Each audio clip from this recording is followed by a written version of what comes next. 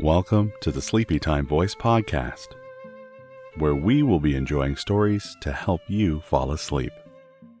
I am your host and narrator, Richard Huskisson.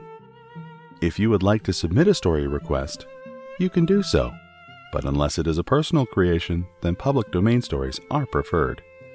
If you would like to submit a story, contact us at SleepyTimeVoice, all one word, on Facebook, Twitter, and Instagram.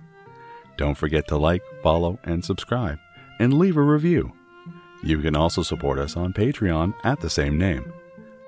But now, close your eyes and get ready to dream. Our story is The Tale of Peter Rabbit by Beatrix Potter. Once upon a time, there were 4 little rabbits, and their names were Flopsy, Mopsy, Cottontail, and Peter. They lived together with their mother in a sandbank underneath the root of a very big fir tree. "Now, my dears," said old Mrs. Rabbit one morning, "you may go out into the fields or down the lane, but don't go into Mr. McGregor's garden. Your father had an accident there. He was put in a pie by Mrs. McGregor.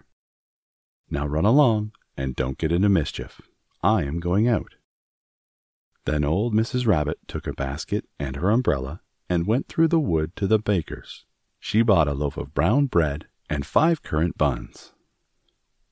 Flopsy, Mopsy, and Cottontail, who were good little bunnies, went down the lane to gather blackberries. But Peter, who was very naughty, ran straight away to Mr. McGregor's garden and squeezed under the gate. First he ate some lettuce and some French beans, and then he ate some radishes, and then, feeling rather sick, he went to look for some parsley. But round the end of a cucumber frame, whom should he meet but Mr. McGregor? Mr. McGregor was on his hands and knees planting out young cabbages, but he jumped up and ran after Peter, waving a rake and calling out, "Stop, thief!" Peter was most dreadfully frightened. He rushed all over the garden, for he had forgotten the way back to the gate. He lost one of his shoes among the cabbages, and the other shoe amongst the potatoes. After losing them, he ran on 4 legs and went faster, so that I think he might have got away altogether if he had not unfortunately run into a gooseberry net and got caught by the large buttons on his jacket. It was a blue jacket with brass buttons, quite new. Peter gave himself up for lost and shed big tears, but his sobs were overheard by some friendly sparrows, who flew to him in great excitement and implored him to exert himself. Mr. McGregor came up with a sieve, which he intended to pop upon the top of Peter, but Peter wriggled out just in time, leaving his jacket behind him, and rushed into the tool shed and jumped into a can. It would have been a beautiful thing to hide in, if it had not had so much water in it. Mr. McGregor was quite sure that Peter was somewhere in the tool shed, perhaps hidden underneath a flower pot. He began to turn them over carefully, looking under each. Presently Peter sneezed, "Kerty-shoo!" Mr. McGregor was after him in no time, and tried to put his foot upon Peter, who jumped out of a window, upsetting 3 plants. The window was too small for Mr. McGregor, and he was tired of running after Peter. He went back to his work. Peter sat down to rest. He was out of breath and trembling with fright, and he had not the least idea which way to go. Also, he was very damp with sitting in that can. After a time, he began to wander about, going lippity, lippity, not very fast, and looking all around. He found a door in a wall, but it was locked, and there was no room for a fat little rabbit to squeeze underneath. An old mouse was running in and out over the stone doorstep, carrying peas and beans to her family in the wood. Peter asked her the way to the gate, but she had such a large pea in her mouth that she could not answer. She only shook her head at him. Peter began to cry. Then he tried to find his way straight across the garden, but he became more and more puzzled.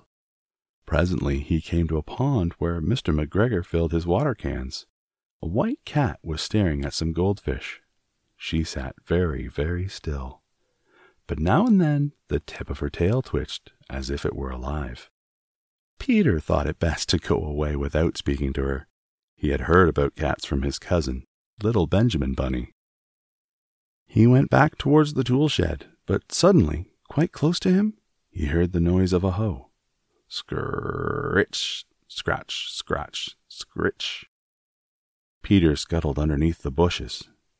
But presently, as nothing happened, he came out and climbed upon a wheelbarrow and peeped over. The first thing he saw was Mr. McGregor hoeing onions. His back was turned towards Peter, and beyond him was the gate. Peter got down very quietly off the wheelbarrow and started running as fast as he could go along a straight walk behind some blackcurrant bushes. Mr. McGregor caught sight of him at the corner, but Peter did not care. He slipped underneath the gate and was safe at last in the wood outside the garden. Mr. McGregor hung up the little jacket and the shoes for a scarecrow to frighten the blackbirds. Peter never stopped running or looked behind him until he got home to the big fir tree. He was so tired that he flopped down upon the nice soft sand on the floor of the rabbit hole and shut his eyes. His mother was busy cooking. She wondered what he had done with his clothes. It was the second little jacket and pair of shoes that Peter had lost in a fortnight. I am sorry to say that Peter was not very well during the evening. His mother put him to bed and made some chamomile tea, and she gave a dose of it to Peter, 1 tablespoonful to be taken at bedtime.